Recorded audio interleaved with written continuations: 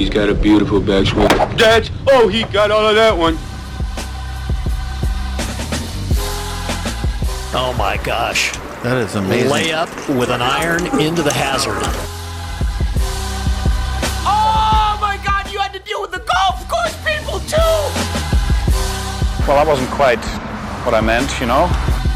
What's up, everybody? Welcome into another edition of the 73rd Hole. Colby Powell and Taylor Williams with you. Taylor, just as neither of us predicted, Harris English and Matt Kuchar ran away with the field at the QB shootout. There was actually quite a bit of good golf last week. We had a Harris English and Matt Kuchar doing what they did. We had, arguably the most skilled player in the world, Matty Fitzpatrick, win the DP World Tour Championship in Dubai. We had a U.S. Women's Open that finished on a Monday down in Houston due to some weather. There were some good storylines down there. So for the PGA Tour being off for a few weeks, we got some good golf last weekend. That's what I was about to ask, because I thought we were supposed to be in the off-season. And from everything you just listed there, that sounds like we're in the middle of the heat of competition. So golf never sleeps, baby. Especially once COVID stopped it for 3 months. Or we could go on the storylines for there. And you didn't even mention what we got coming up. We got the father-son, which, we've been talking about for how long now? A month now? Really? Ever since they announced it? We got Tiger, and we got Tiger Cup.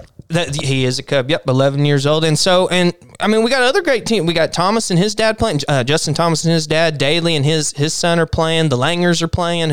Tom Lehman and his son are playing. And there's a couple others on there that obviously we had it pulled up and mentioned on our last show. And so, for being in the middle of December and almost Christmas when we're not used to having a lot of golf, we sure do have a lot of golf going on, which I ain't going to lie to you, I love with every drop of blood I have in my body. Yeah, absolutely. It was nice too. And even the U.S. Women's Open, I caught myself watching for a couple days. It was, it was good golf. Did you catch yourself rooting for Amy Olsen for what happened to her father-in-law? I did, yeah. For those who didn't hear, her father-in-law very unexpectedly passed away. I believe it was on Saturday. Saturday evening is what they said. Yeah, and then, correct me if I'm wrong, Colby, did they play any golf Sunday because of the rain? No, they didn't play any golf on Sunday. So you have to go from... you're just playing 3 rounds of golf in a major championship. You mean the final round of the U.S. Open, final grouping of the U.S. Open. Yes, and what was? Can you remember off the top of your head what her position was? She was tied for the lead. Was she one back? She didn't have the solo lead. I know. No. I think she was one back, and then Shibuno had a one-shot lead going into the final round. And so, whenever you do that, not only. Sometimes I remember whenever OU played LSU in the playoff game, LSU had the tragedy for one of their coordinators. Yeah. You remember something along those lines. And it was one of those things where it was so, it happened that same day, that same morning. And then they were able to go out there and use that momentum. And I think for someone like Amy Olsen, how horrible is that not only does it happen, but, her husband flew in and he had to leave as well. And she just had to sit there a whole day of the rain when you're supposed to be playing the last round of a major championship, thinking about how your father-in-law has just died. And really, I think in that situation, it doesn't really matter how close you are, but you feel the hurt for your spouse. Well, and then she's at that point alone. Because, like you said, her husband had flown back to North Dakota, which is where they live. They both went to North Dakota State. So her husband flies back to North Dakota. So she's by herself now in Houston. And she probably didn't have, normally before COVID, you have your whole team there of people, right. Swing coach, all these different people there for your support. And now you have to be limited on who you bring in. So the one person that you could bring in, your husband, has to leave for a horrible tragedy. And it's not like you can even go out to a bar. And have a drink. That's going to violate your regulations. Yeah, you have to be locked in. Make sure you stay safe, which is fine. But just for her to have to sit on that for a full day, whenever. I'm not saying it would have been any easier just to go out the next day and just kind of go balls to the wall, but to have to sit on it for an extra 24 hours or 20 hours, however long it may be. I think that definitely hurt her chances. I'm not going to say that that's why she didn't win the championship by any stretch, because I forget her name, Colby. The lady ended up winning. She shot, what did she shoot, 67 I believe yesterday? It was A.L. Kim. I'm looking it up to make sure. Birdie the final 3 holes at Cypress Creek, none of which are a par 5. Finishing birdie to win a U.S. Open by a shot. Big time. And it Big was, time. 3 under winning score playing down at the Woodlands.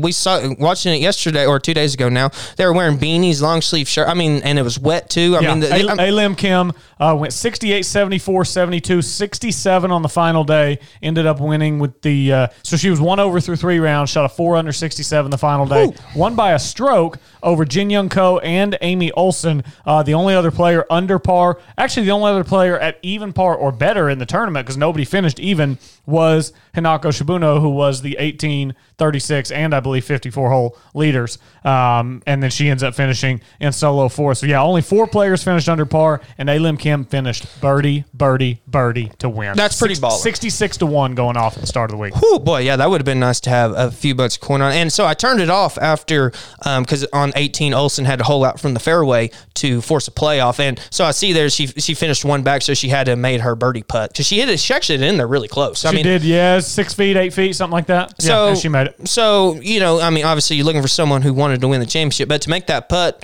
got her up to T second as opposed to solo third, or would that have tied her for third, for fourth? Was that...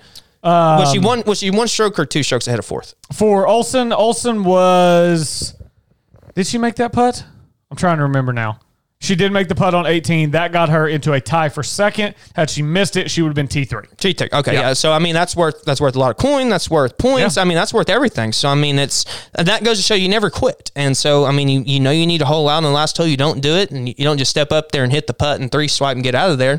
Keep going with the best hat forward. And so she hit a horrible shot in the 17. I think that's really what. Obviously a lot of stuff led up to that, but that's when you kind of knew she didn't have a chance to seal the trophy. And really just the horrible tragedy to happen to her family. It was horrible, and I was definitely rooting for her for that aspect of it. But at the end of the day, it was some really good golf to watch. And anytime you can get Monday golf, normally it's not a bad thing. Yeah, I love Monday golf. I definitely had it on Monday whenever I was hanging out here around the house. Also, Oklahoma State had a freshman finish in the top 15 at this event. Maya Stark, an amateur, played, shot 5 over for the week. No rounds worse than 74 in a U.S. Women's Open as a freshman at Oklahoma State. So, yeah, looks like she's got a bright future. So, good stuff at the U.S. Women's Open. And then, like we mentioned, the DP World Tour Championship. I was really hoping that Victor Hovland could go low on Sunday and get himself a second consecutive win worldwide after having just won in Mayakoba the week prior. Then he goes up and he finishes in a tie for third alongside Patrick Reed. 1 stroke better than those two was Lee Westwood, and then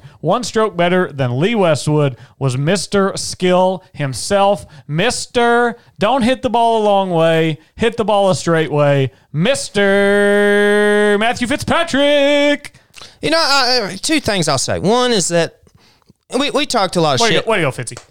We've talked a lot of shit on him since he came out with his comments, and in all honesty, I think they're rightful in a lot of cases. But if you can come out and win a big event like the DP World Championship, was essentially the Tour Championship for the European Tour, and it had a strength of field of 262, which isn't that high. The reason is because it's a very limited field. You have to accrue a lot of European Tour points, race to Dubai points along the way for the season. So it's a very limited field, and I'll be honest with you, Colby, it's probably a good thing that it happened over in Dubai during the middle of the night, because with Matty Fitz and Patrick Reed coming down the stretch for the chance to win, that just really doesn't leave a very good feeling in my stomach at all. It's even just thinking about it and looking at the leaderboard again, seeing both of them in the top 3. It's I don't know. It feels toxic almost. Yeah, it's a little rough, especially when there's 2 so likable guys up there in Lee Westwood and Victor Hovland. Very likable guys. Good point.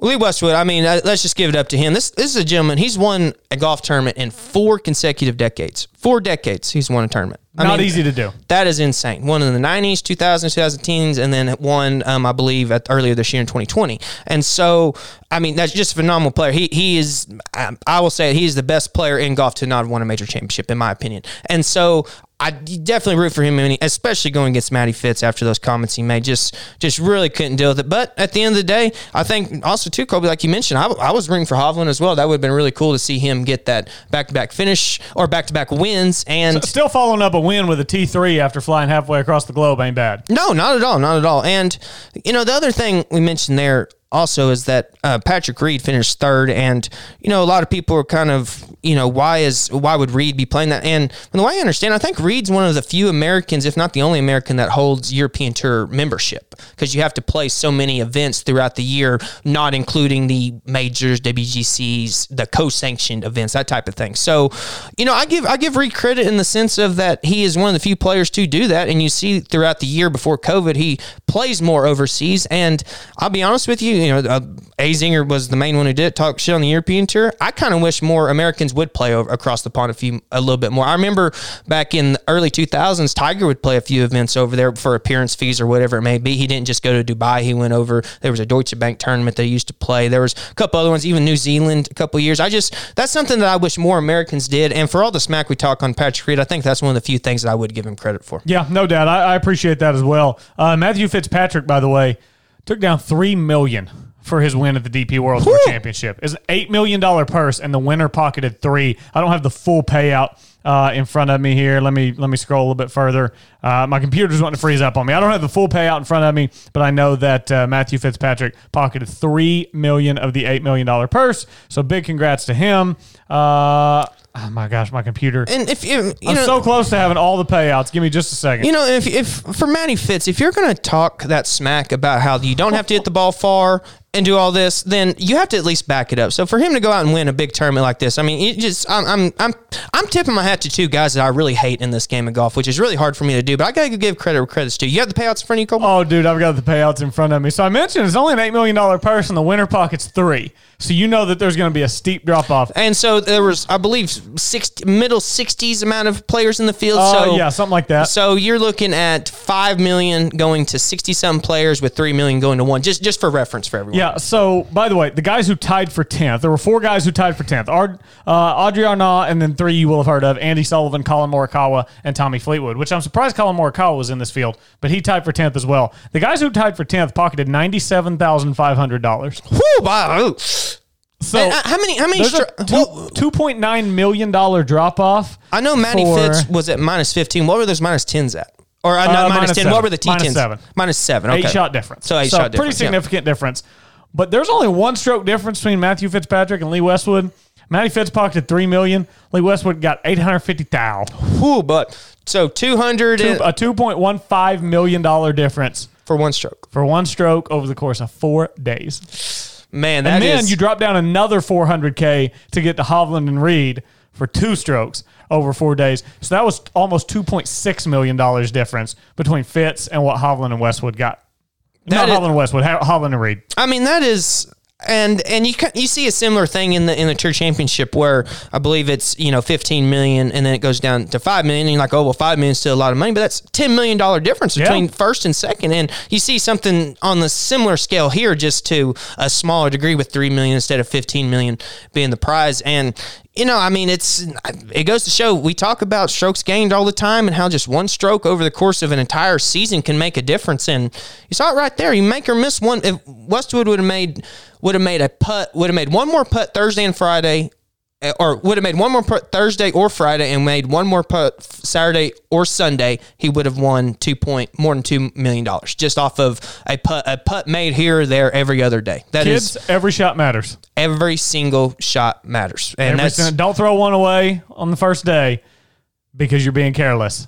Every shot matters. You will live to regret it. And that I actually just got a book. It's titled "Every Shot Counts." It's kind of an analytics golf book, so that kind of tails into that. And yeah, I mean, just over the course of an entire season like that, let's get it straight, Cole. Westwood's not hurting for money by any stretch. He shouldn't be, at least. I mean, when you win for 4 decades, you're going to be out there doing well. But at the same time, I root for the guy just from everything he brings. I think he's a good guy, and I definitely want him to win a lot more than I did Fitzpatrick. But like I said, I hate to do it, but you got to give him credit. If he's gonna talk the smack that he did, you got to back it up, and he did by winning $3 million. So really good for him. Yep, gonna talk it. You got to walk it. All right, the QB shootout. So this was the format where it's 2-man teamed. You did scramble on Friday, modified alternate shot Saturday, best ball on Sunday. So PGA Tour version of essentially what almost all country clubs do at least one time a year. Pretty much, with the members, where it's can be called your various things, but it's kind of a gimmicky type of thing where you got to, like we said in our previous show, you got to nickel and dime it very well over the course of 4 days, especially, or 3 days. And this was, this tournament was over pretty much going into the final day because of what Harris English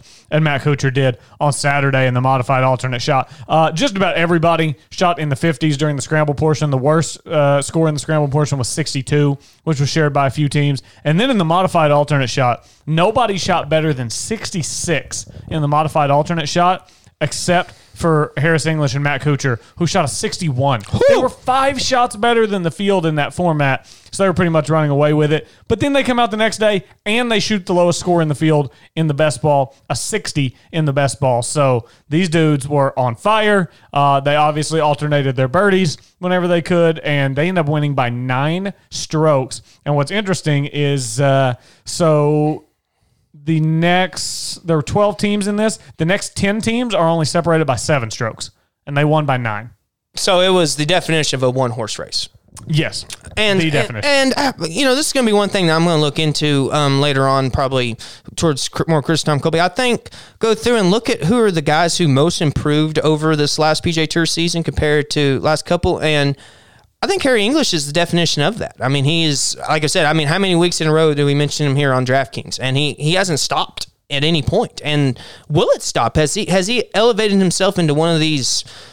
He's not an elite player. He's not in the Koepka, Rory range or JT. He's a consistent player. He's super consistent. And, I'd have to look up his age. I mean, I know he's still fairly young. He may be under his 30. He may still be young 30s. Let me check it out here. I got it right here for you. Harris English is 31 years old, won't be 32 until July. Yeah, so, I mean, still fairly young guy. Very, like I said, I've said this before, most underrated swing on the PGA Tour, and maybe even the world. And I think for him, I'll go back and I'll get a little bit more in depth because I want to see exactly where his game has improved over the last 2 years in particular, because for him to not only have just played at a high level for a short period of time, but for doing it for this many months consecutively is saying something. And I think he's going to be a golfer that we're going to be looking at going forward, not just to win tournaments, but to potentially win some major championships. After the Farmers this year, he was ranked 206th in the world.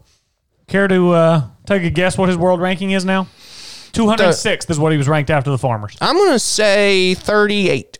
Well, fairly close. 29th in the world he's ranked now. Cool, boy. 29th in the world, near his career high, where he at one point got up to 28th in the world. But actually, this will be the best that he's ever ended a year in the world. The highest he's ever ended a year in the world rankings was 2013. He was 53rd in the world at the end of that year. So I'm betting early in that year is whenever he got up to 28, and then he kind of started to fall off. And so that's an interesting thing to make there, because that was 2013, and you said he's 31 now, going to be 32. So he was only 24 back then when he was at 28 in the world. And so he's kind of, as you see, one of those guys that we hear about. Golf's such a fickle game. In his late 20s, he sort of lost it. And he's gotten it back, if not to a better degree, because he did end the season at 28 in the world, and that's the highest he's been. But I would venture to bet that he will be a top 20 player in the world within the next few months, ranking-wise at least. Yes, I would bet by the time the Masters rolls around again, he's top 20 in the world, because I'm betting he's going to continue to play a lot of these tournaments coming up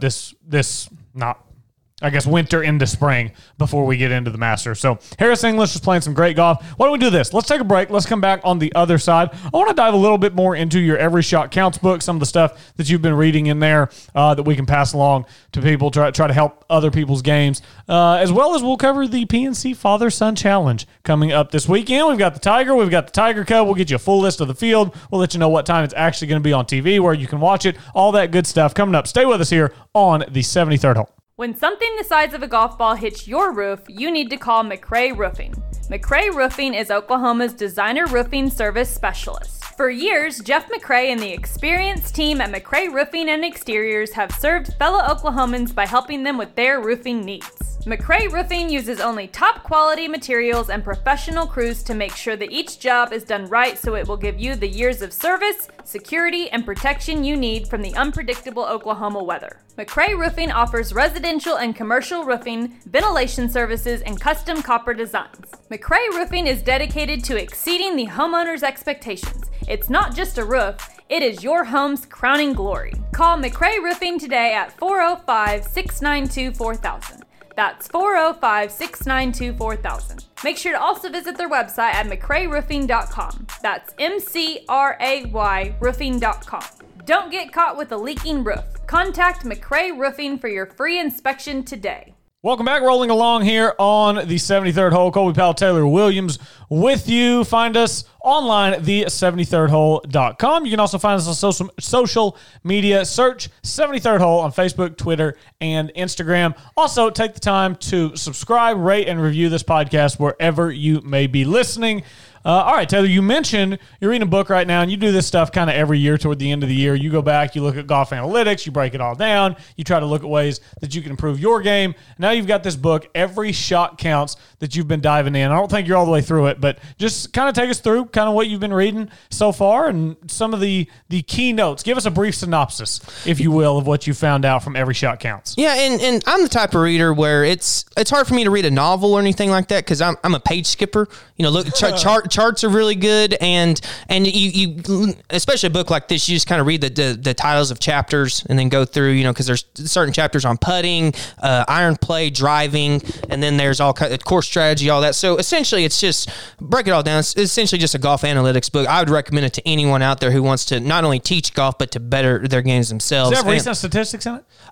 It actually came out it was originally published in 2014, so some of the metrics are kind of old. One of the main things it has in there is right around the time when all of the analytics got started. The gentleman who wrote it is named Mark Brody. He's a professor at Columbia, so not a bad institution. And so went through, and a lot of things you read in there are like the late 2000 or mid to late 2000 stats with like Tiger, Ernie, Phil, and all that. And I think those are really cool to look at because on a lot of those metrics are real in depth, but also too, you can look at how those metrics are used and then even look on, for example, pjtour.com/stats or whatever it is. And you can even learn how to interpret those stats for yourself. And so whenever you're looking at other players on tour, who to look at, for example, if you're wanting to do DraftKings or if you one and done pools coming up this month, if you're looking for guys who are kind of peaking at the right time. One thing that it had in there that was really good, it had whatever particular year it was, it had every single course on there, and it ranked like what were the hardest greens to putt on versus the easiest. Pebble Beach was by far the hardest to putt on because of the POA, which I thought was pretty interesting.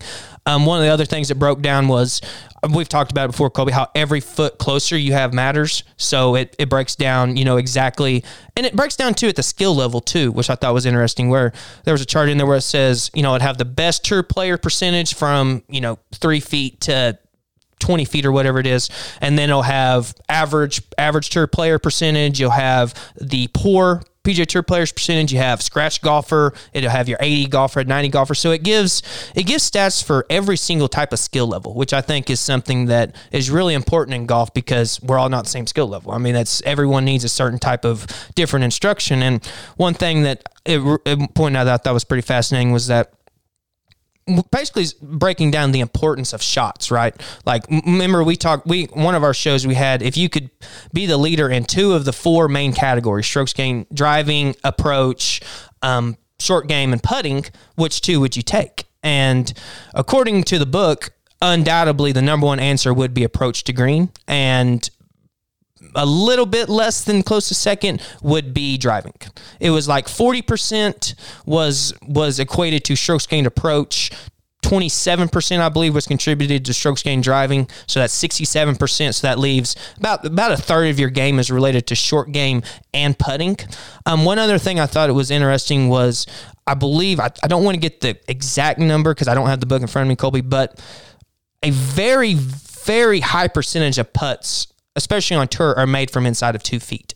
So you see a lot of stats of, this guy made so many putts inside of 3 feet or 4 feet or whatever. And it's whenever you tap it up there so close like these guys do all the time, that's where they're saving strokes, is because you notice how once you look at the chart, you see how, a 2-footer, these guys make 99% of the time. A 4-footer, you make 85% of the time. Well, there's hitting a chip to 2 feet to 4 feet isn't that much of a difference. And so it gave also some different drills to do as well, Colby, where, particularly the main feet of putt difference that is most important is, for the PGA Tour Pro, it's 5 feet. That's the main difference between if you want to be a great elite putter or an average putter. 5 feet is the magic distance. For an amateur, it's 4 feet. That basically breaks it down, all the numbers formula, all of it's there, and basically says those are the main, from the chart I saw, from about 5 feet to probably 12 to 13 feet is the main difference in the best putters on tour. For example, the Denny McCarthy's and Luke Donald, stuff like that, compared to your average putters and even your worst putters. And because you'll see from 3 to 5 feet, there's not a whole lot of difference because, I mean, most guys still make those. Even poor putters make putts inside 5 feet, and even great putters don't make a lot of putts outside of 15 feet because it's just you're so far from the hole and you're putting on and it's only 4 1/4 inches wide. So. Exactly. So basically, it's to sum it all up, it breaks it all down into it can focus on if you're a 90, if you average 90s, you average 70s, are you a scratch player? Are you one of the many juniors that listens to our show and wants to be a PGA Tour pro? If you want to teach or if you want to play professionally PGA Tour, whatever you want to do, it's going to help your game. And there's just so many numbers in there. It's almost like you need a calculus degree to do it, but it's not as complicated as, for example, the golf machine. Gosh dang it, is that the name of it? What's the Bryson DeChambeau book? Oh my Lord. I can't remember the title. It's the golfing machine, I think is what it's called. I don't know how I don't know this. I own the book myself. But it's not as complicated as that, but it is, and a lot of the charts are pretty straightforward, so it's not something it's the golfing machine. The golfing machine, yeah, that's what I thought. What's the author? Is it Mike Ski? Mike Shy? No, that's not it. Gosh dang it. Sorry. I should, if we were doing this at my house, I would have the bookshelf right behind me and we could look at all this, but nevertheless, and also too, it had in there the strokes gained, for example, like we had talked about Homer Kelly. That's it. I knew it was Homer because, or it was related to that because Homer wrote Iliad and Odyssey. I knew it was kind of related to that, but nevertheless, one thing I went through and did, Colby, was you take, for example, it has your hole's 400 yards long, your hole's 440 yards long, your hole's 480 yards long. And so what I did was I went through and I calculated, okay, how far would you need to hit a drive in the fairway on this length of hole to gain a stroke or to be positive on the field as opposed to negative. And essentially, no matter how long the hole is, if you hit a drive 270 yards or further in the fairway, you're gaining strokes on the field, because you're putting yourself in a better position to make a better score than you were from when you teed off. One of the things that I thought was very interesting was that, so like I say, any drive over 270, you're gaining strokes.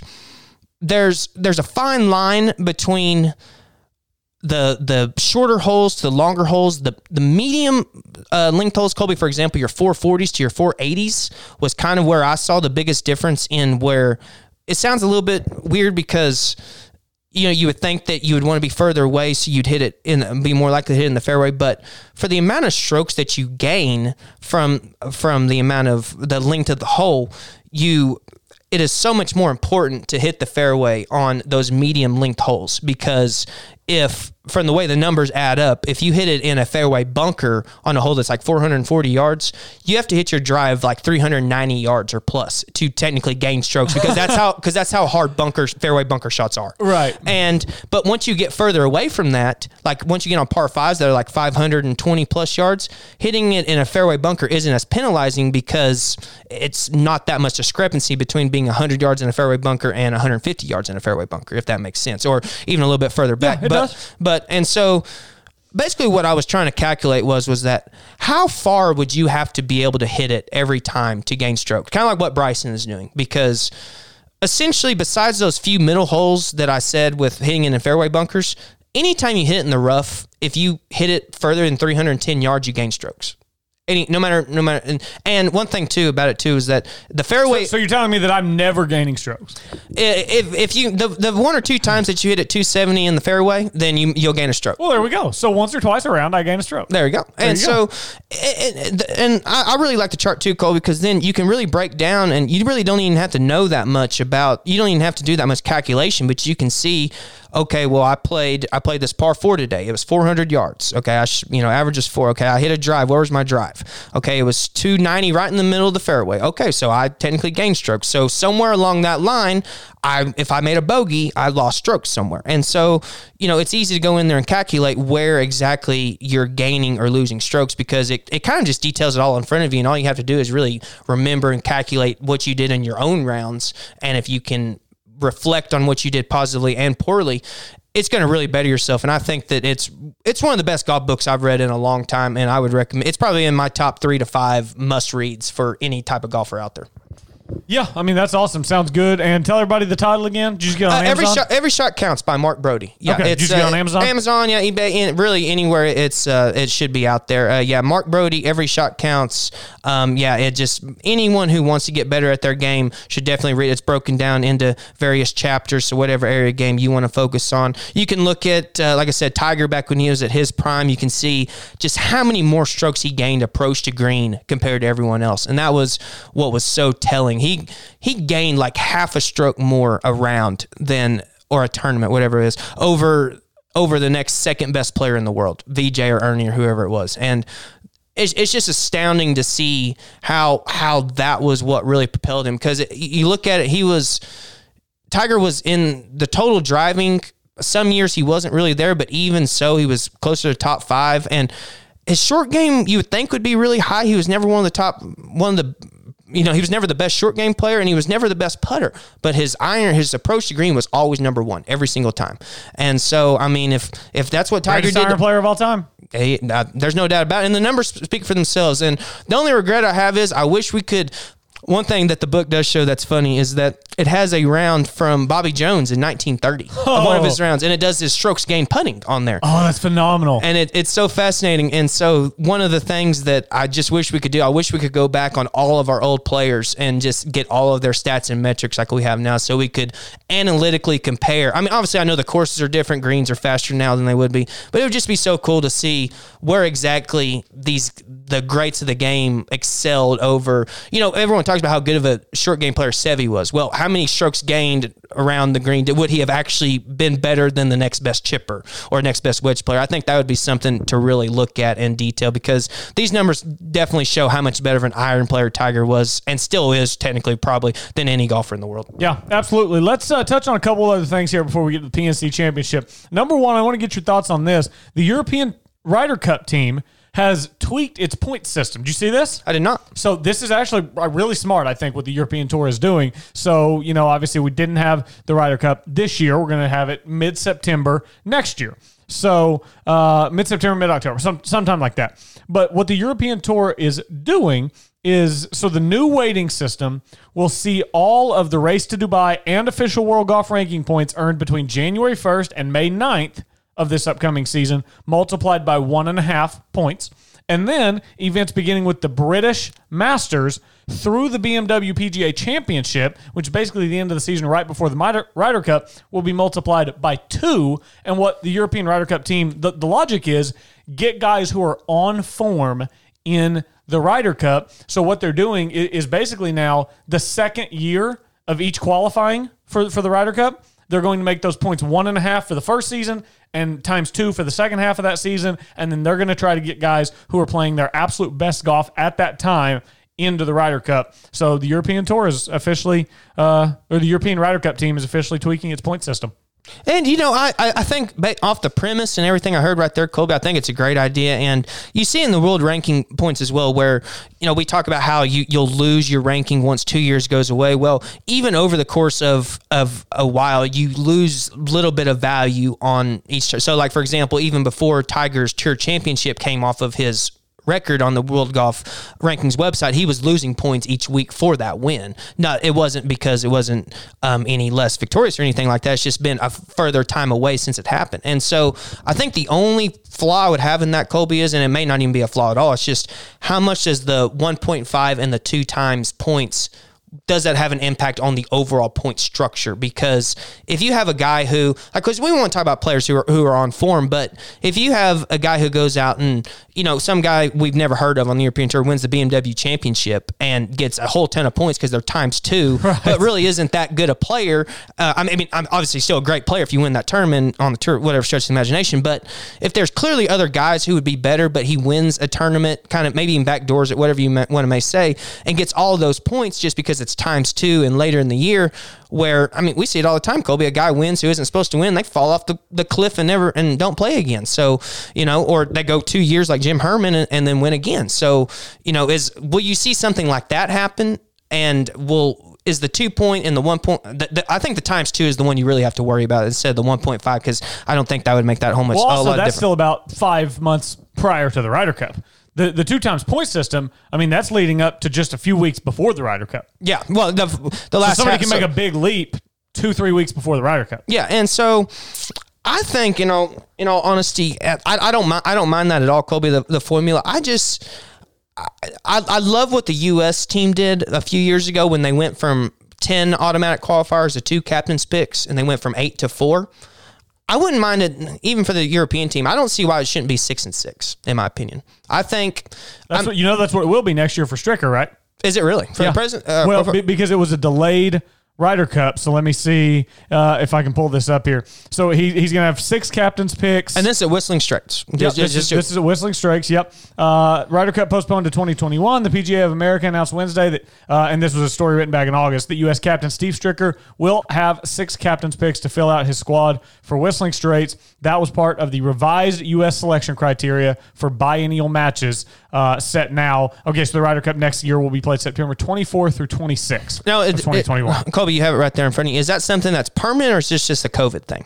Man, that's a great point. I don't necessarily I knew see I had that the here. idea I somewhere. think that's just a COVID thing. I'm not smart enough to come up with that idea by myself, so I knew I heard it somewhere. But I don't see why you wouldn't do it, because I mean, at the end of the day, Colby, I mean, the eye test for golf can really do a lot for you. I mean, yeah. I'm actually not seeing anything here that says it's only for the COVID Ryder Cup. It says here that that was part of the revised U.S. selection criteria for the biennial matches. If that's what they're doing, I love it. Or even worst case scenario, 7 and 5 would be fine.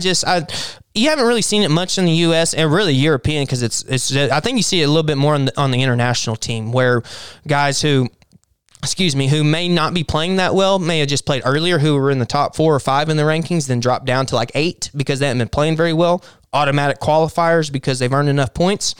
I think at the end of the day, I mean, even I wouldn't mind having all of them be captain's picks, in my opinion. I mean, you could have some sort of basis, kind of like the AP poll for the college football, where it's like it's a ranking system you look at, but it doesn't really have a whole lot of prevalence into who gets into the Final Four, the playoffs. So, right. I mean, if you want to do something like that, I wouldn't mind it. That way you can say, oh, hey, this guy was 3rd on the points list and you didn't pick him. What's going on here? Let's be honest, though.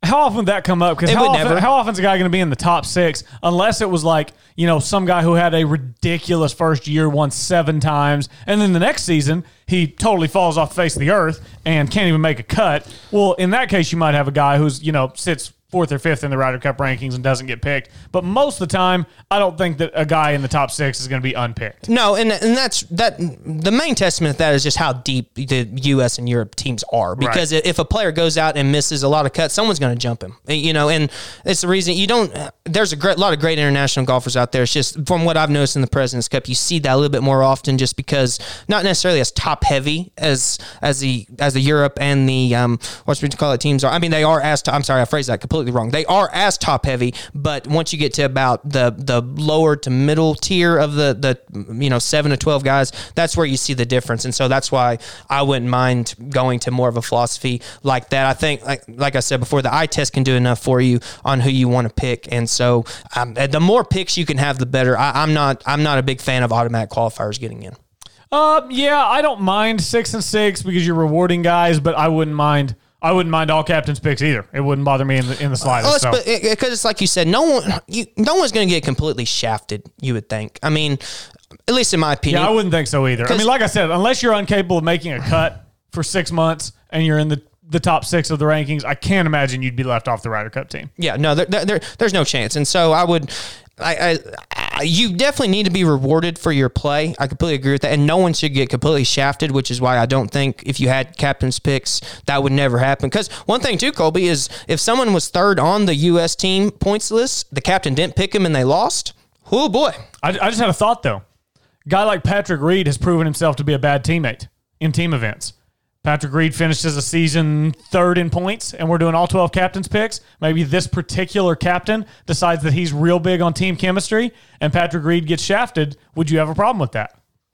I think I would, because I think he's earned his way there. Even though he's been a bad teammate in the past, he's played golf that's earned his way there. That is definitely a fair point. That's the only flaw I see in it. The only one. I would say it depends on how it's earned. And it depends on what happens between now and then. It's nothing like if we look at it right now and said, hey, Reed's in the top 3. Should he play? I would say absolutely. He just finished 3rd in the race to Dubai, or in the DP World Tour tournaments, and he's been playing really well. But if he goes, is that Dr. Pepper? Is that who the sponsor is there? Yeah, DP. Yeah, there's just, if you're at work right now, just Google DP on your computer and let us know what it stands for. Yeah, make sure your children block is on whenever you do that. But nevertheless, yeah, I mean, I completely agree, Colby. I think. Well, let me say this. I agree for the most part in the sense of if he's playing good enough and has not shown anything to set him back on the standards of ethics when it comes to golf, I would say it's not a problem. He had the reason Reed got such a bad rap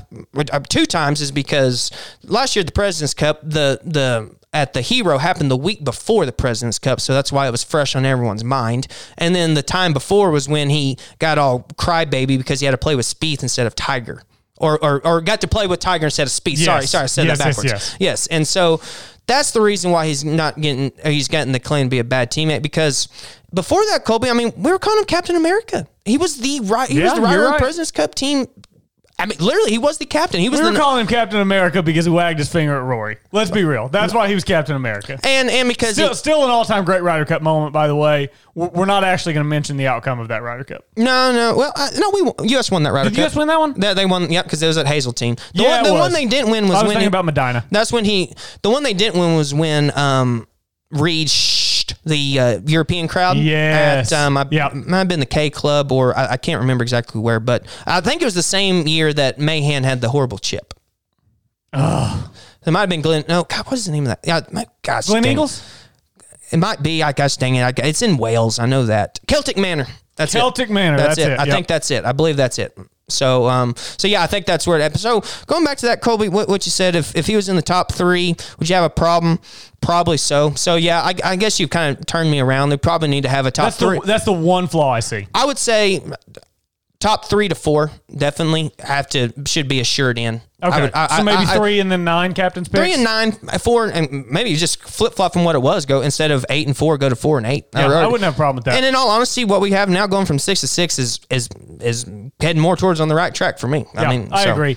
Top 3 or 4, if you've been that great for 2 years, you deserve in no matter what. There shouldn't be a captain that's like, I think this guy's going to disrupt the locker room. He doesn't deserve in. If you've played that great of golf for 2 years, you deserve in. That's a fair point, because one thing that people forget about a lot of times is that these captains are former players. So, I mean, they probably have relationships with these guys that they would be picking. So if Stricker was out there not that long ago. I mean, Stricker's still out there from time to time, but... Yeah. Yeah, I mean, obviously, for example, Stricker didn't play with Morikawa and Wolf and all these guys, but he was out there with Tiger, Phil, Kuchar, Webb Simpson. Yeah, exactly. Yeah. So, I mean, he's still out there playing and all that. So, you have relationships. So, yeah, I think you've swayed me a little bit there, Colby, because if someone does have a personal vendetta against a player, that shouldn't hinder them from making or missing a team. Right, exactly. It's like a captain's getting interviewed, and he's like, now, so-and-so was second in the points, and you left him off. Well, what's your reasoning there? Guy's a complete dick. I didn't want him in my locker room. It's like, okay. Well, at the end of the day, I would appreciate that instead of him saying some BS comment. At least be truthful about it. Right. Yeah, that's hilarious. Like, I know this is totally off topic, but James Harden was asked why he was out in Vegas and Atlanta instead of in Houston for training camp. He was like, well, I was training, getting ready for the NBA season. And a reporter said, well, what, weren't the Rockets training at training camp? He's like, well, yeah, I was doing some stuff by myself. No, you weren't, dude. You were a little baby's birthday party getting turned. Or when, a very similar line, because we were actually talking about during the break where Giannis signed the Supermax, and I saw him on ESPN like a week ago, and they're asking him, what you think about this contract? And they're like, it's not on my mind at all. And it's like, okay, if this $258 million isn't on your mind. Yeah, if you have a contract that's ending in a year and you're not planning on what you're going to do after that, you're an idiot. So I mean, so either we know you're lying. So either you're lying or you're an idiot. So you might as well just come out and say the truth. Be like, yeah, I want to get paid. I want to stay here, but something's fucking up. It's not working. Just be honest with us, guys. Quit lying. I mean, come on. Exactly. So all right, we need to move on. So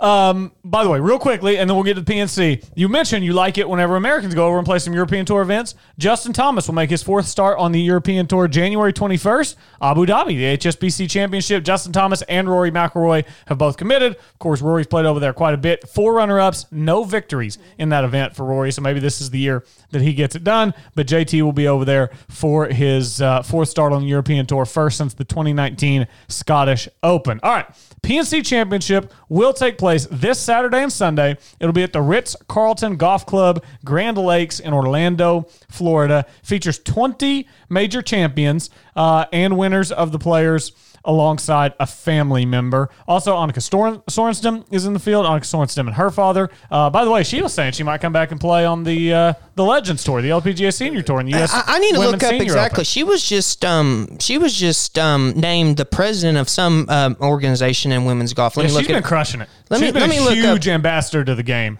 Oh lately. my Lord! Has, I loved Annika ever since I grew up watching golf, and she played in some of those 2-on-2 deals with like Tiger and Phil and Duval and some of those guys way back in the day. I remember there was one of those things you mentioned there, Colby. Annika and I think Tiger, someone else, Annika and Fred Funk played, and Annika outdrove Fred Funk on one of the holes, and they played the same tees, and so it was a pretty funny moment. So I know exactly what you're talking about. I'm trying to look up here exactly what she was.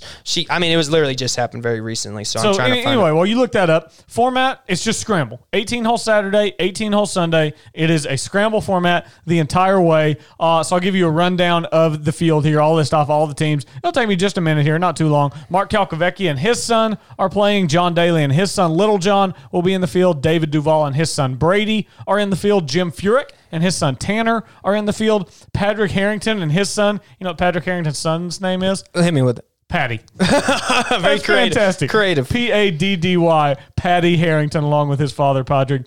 Lee Jansen and his son, Connor. Tom Kite and his son, David. Matt Kuchar and his son, Cameron. Bernard Longer and his son, Jason. Tom Lehman and his son, Sean. Greg Norman and his son, Gregory. Mark O'Meara and his son, Sean. Gary Player and his grandson, James Throssell, which, by the way, Gary Player teaming it up with his grandson That's is dope. phenomenal. Gary Player's way up there in age, and he is the absolute man. Well, you know, we talk about trendsetters with workout and all that. Gary Player was the first to work out essentially as a golfer, and still is, well, at least to make it mainstream. And I just got it right here, Colby. Not even having to do with women's golf. Annika was elected the president of the International Golf Federation, replacing Peter Dawson. That's phenomenal. Fantastic. That's Love it. phenomenal. Love Yep. everything about it. Yep, she's been great. So Nick Price and his son, Greg. Sorry, one time. No, go ahead. Sorenstam, 72-time winner on the LPGA Tour. And she really didn't play that. I mean, she retired early, GOAT too. status. I mean, her and Mickey Wright hold GOAT status. I mean, it's on the LPGA. She was unbelievable. There's probably a couple others in there I'm forgetting about, but those are the two names that always come to my mind: Mickey Wright and Annika Sorenstam. Because Mickey Wright, I think, is an 82-time LPGA Tour winner. Nick Price and his son Greg. You think Nick Price named his son after Greg Norman? That would be pretty interesting, wouldn't it? Right. Yeah, no, especially since Price is from South Africa and Greg is from Australia, and Greg's a pretty common name. So put pieces together. I bet he did, actually. Yeah. Matter of fact, he should have just named him the Shark. Speaking of Africa, Vijay Singh and his son Kas. Vijay Singh from South Africa? Fiji. He's from Fiji, isn't he? Yep. That's an island in the Pacific for anyone that doesn't know, because I had to look it up when I first heard of Fiji. I was like, where the hell's For some Fiji reason, I was at? thinking South Africa, and then as soon as I said it, I was like, that doesn't sound right. Yeah. Fiji. Well, a lot of people think Fiji's just a brand of water. Well, it is that as well. Yeah, very Fiji's very, very versatile. Yeah, Very versatile name, Fiji. Annika Sorenstam and her father, Tom, are playing. Justin Thomas and his father, Mike. Lee Trevino and his son, Daniel. Bubba Watson is playing with his father-in-law, Wayne Ball, as far as I believe. No relation to friend of the show, Steve Ball. I don't think so. As far as I know. Well, one thing I'll admit there is that Bubba's wife, her name slipping my name off the top of my head, but she's a fairly large woman. I mean, Bubba's like 6'4", and she's almost as tall as he is. So Angie. I bet Angie's 6'3". So I bet the father-in-law is probably a fairly athletic individual, just off of hunch. I could be completely wrong there. So that might be something to look into. But I think we all know what the main storyline here is, Colby, and that's Charlie and Tiger. And so how much money are you going to be laying on the 11-year-old to win this week? Yeah, I mean, that's the final team. It's the final team for the PNC Championship this week. I mean, look, it's a scramble. So Charlie and Tiger, Charlie hit it straight. Tiger hit bombs. Here's what would make me bet on Charlie and Tiger. If I could find somewhere what yardage Charlie would be playing the course from. I mean, if Charlie's getting like a 150-yard head start on some of these holes, then I think that they could have a chance to be flipping wedges in all week. And they might do that anyway. I'm sure it'll be a very friendly setup for this type of challenge. But if Charlie's moved way up on the tees, then I think obviously that will give them a better chance. Here's my prediction. I know that we've kind of gone over this, but my prediction is that after Saturday's round, we're going to have Greg Norman and his son Gregory with a pretty healthy lead. I don't think they're going to be able to hang on. That's terrible. Gosh dang it. For someone like my dad who grew up a huge Greg Norman fan, I think that's just horrible. But it's rightfully said. Yeah, so, that joke's intended for him and a few of the other old timers. By the way, I really like Greg Norman. I think he's great in interviews. I think he's a lot of fun. He was absolutely horrible as a broadcaster, but other than that, yes, but in interviews he's good. Yes, but as a broadcaster on Fox, yes, he was terrible. He was. He was 1996 Sunday at Augusta terrible as a broadcaster. The one thing I will say here that will benefit Charlie and Tiger, I'm trying to look up if Charlie's going to get to play it much forward, but this isn't in Orlando. I mean, it's not like Charlie's having to travel to New York or California because I don't know how much global golf Charlie has played, probably not that much. So I'm assuming the only golf courses he played are probably in Florida, or at least relatively close to that. So it's not like he's going to be going out there and putting on a whole entirely new surface or going to be seeing entirely different conditions than he used to. So I think that could benefit him as well. But you have to think, 11-year-old on the big stage, knowing the pressure that he's going to be getting, you got to think that it is technically a hello world moment kind of deal like Tiger had at Milwaukee. So he's going to be on TV playing golf. That's big deal. And then the thing is, too, he's not just doing golf. He is the biggest storyline this week. He's a bigger storyline than Tiger is. Oh, yes. Charlie is the biggest storyline. Of course, 100%. No doubt. Because we're all kind of waiting to see if we're going to have 30 more years of Tiger. I mean, really. And we're all just grabbing onto it and hoping for it and wanting it. And it's kind of sad in a sense as fans. It really is. We love golf so much. It doesn't matter who's going to be out there. It doesn't. But if it was Charlie, it'd just be so cool. It would be. There's no doubt about it. But as us Tiger fans, we have to. At some point we're gonna have to let go, and it's gonna be hard. It's gonna hurt, and I don't want to talk about it. I'm not there yet. We almost did it in 2017, Colby. Yeah, I had gotten myself ready for it, and now I'm not ready for it. No, we can't do it. No. It's like thinking a family member has died, then you realize, oh, they are alive. That kind of thing. I know that's kind of an extreme analogy, but yeah. Yeah. Anyway, so by the way, Saturday from noon to 1:30 our time, you can watch it on Peacock, which is NBC's streaming service, and then from 1:30 to 4, you can watch it on NBC Sports. So that's the Saturday coverage. You can also watch streams online of any of those if you're not in front of your TV or if you don't have those channels. And then on Sunday, it'll be on. Sunday's actually tape delayed. So they're going to play Sunday morning, and then the tape delay will air Sunday afternoon. Oh, man. So you might want to stay off social media if you're actually anticipating watching this to try to see who makes the bomb on 18 to win it. But Sunday from 1 to 2 our time will be on Golf Channel, and then from 2 to 5 our time will be on NBC Sports. So I'm looking forward to this. I'm going to be down at my parents' this weekend for Christmas on Saturday and Sunday. We're doing it a week early because we're with my wife's family this year on Christmas Day. So I'll be down there, and it's going to be a whole lot of TV juggling between College Football Championship Saturday, the NFL, and the PNC Father-Son Challenge. We're going to have multiple screens up at all times. Here's my question for you, Colby. I'm reading right here. I can't figure out if the age, depending on what tees the second player hits from. I can't find that. But I do see here the winning team does get $200,000. Now, let me ask you 2 questions. One, if Charlie wins, does he have to forego that to keep his amateur status?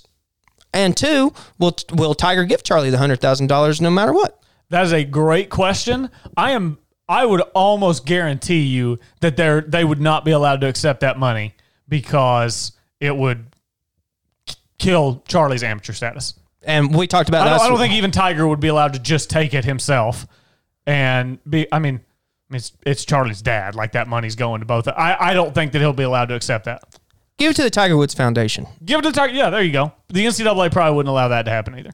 No, he wouldn't. Or the USGA, for that matter. Because if there's one thing the NCAA doesn't care about, it's the kids. It is the student athletes. Student athletes. Yes, absolutely. Go check out that great South Park clip. Taylor, a lot of good stuff today. lot of good stuff. Good golf being played in December. I'll be honest with you, Colby. Yeah, like I said earlier, I did not think that we'd have this much golf content to talk about in December. Normally, we probably would have made a whole show about the Every Shot Counts book, and we were able to turn it into a segment, which, once I get further along into the book, we'll still have more information to give you on the show, because all we want to do is make you guys out there better at the game of golf and make you enjoy golf more. So we'll definitely have more of that to come. But as long as we can keep talking about golf tournaments, I love it even more. And so it doesn't look like we might get 1 week off with Christmas and New Year's, but right after that, we're at Kapalua, baby. Yeah, 3 weeks from tomorrow, the calendar year starts for the PGA Tour at Kapalua. Our one and dones restart. We're going to be one getting and done. Oh yeah. Yep. Did you reactivate your one and done pool? Of course. Oh yeah. I mean, might as We've well. got to redeem ourselves after the poor performances this last year. The COVID messed it up. I mean, I was. Oh yeah. I mean, I'll blame it on that. Without the COVID, I probably would have been top 50 at least in a 90-man pool. Well, you win some, you lose some. The problem is last year we kind of lost a lot more than we won, unfortunately. Canes coming my way though.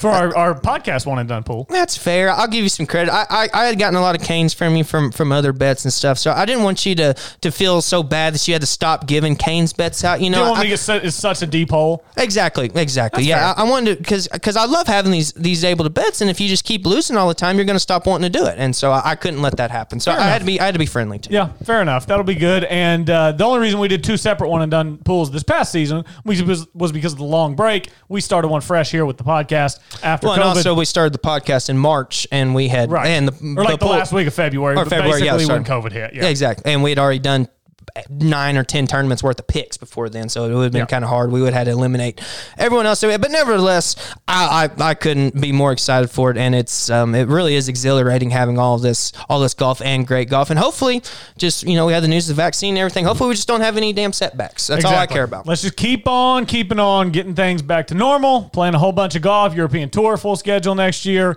PGA Tour full schedule next year. Olympics set to take place next summer. Ryder Cup set to take place next fall. There is so much golf that's going to be played in 2021. I cannot wait. Everybody enjoy the PNC Father-Son Challenge this Saturday. Thanks for listening once again to the 73rd Hole.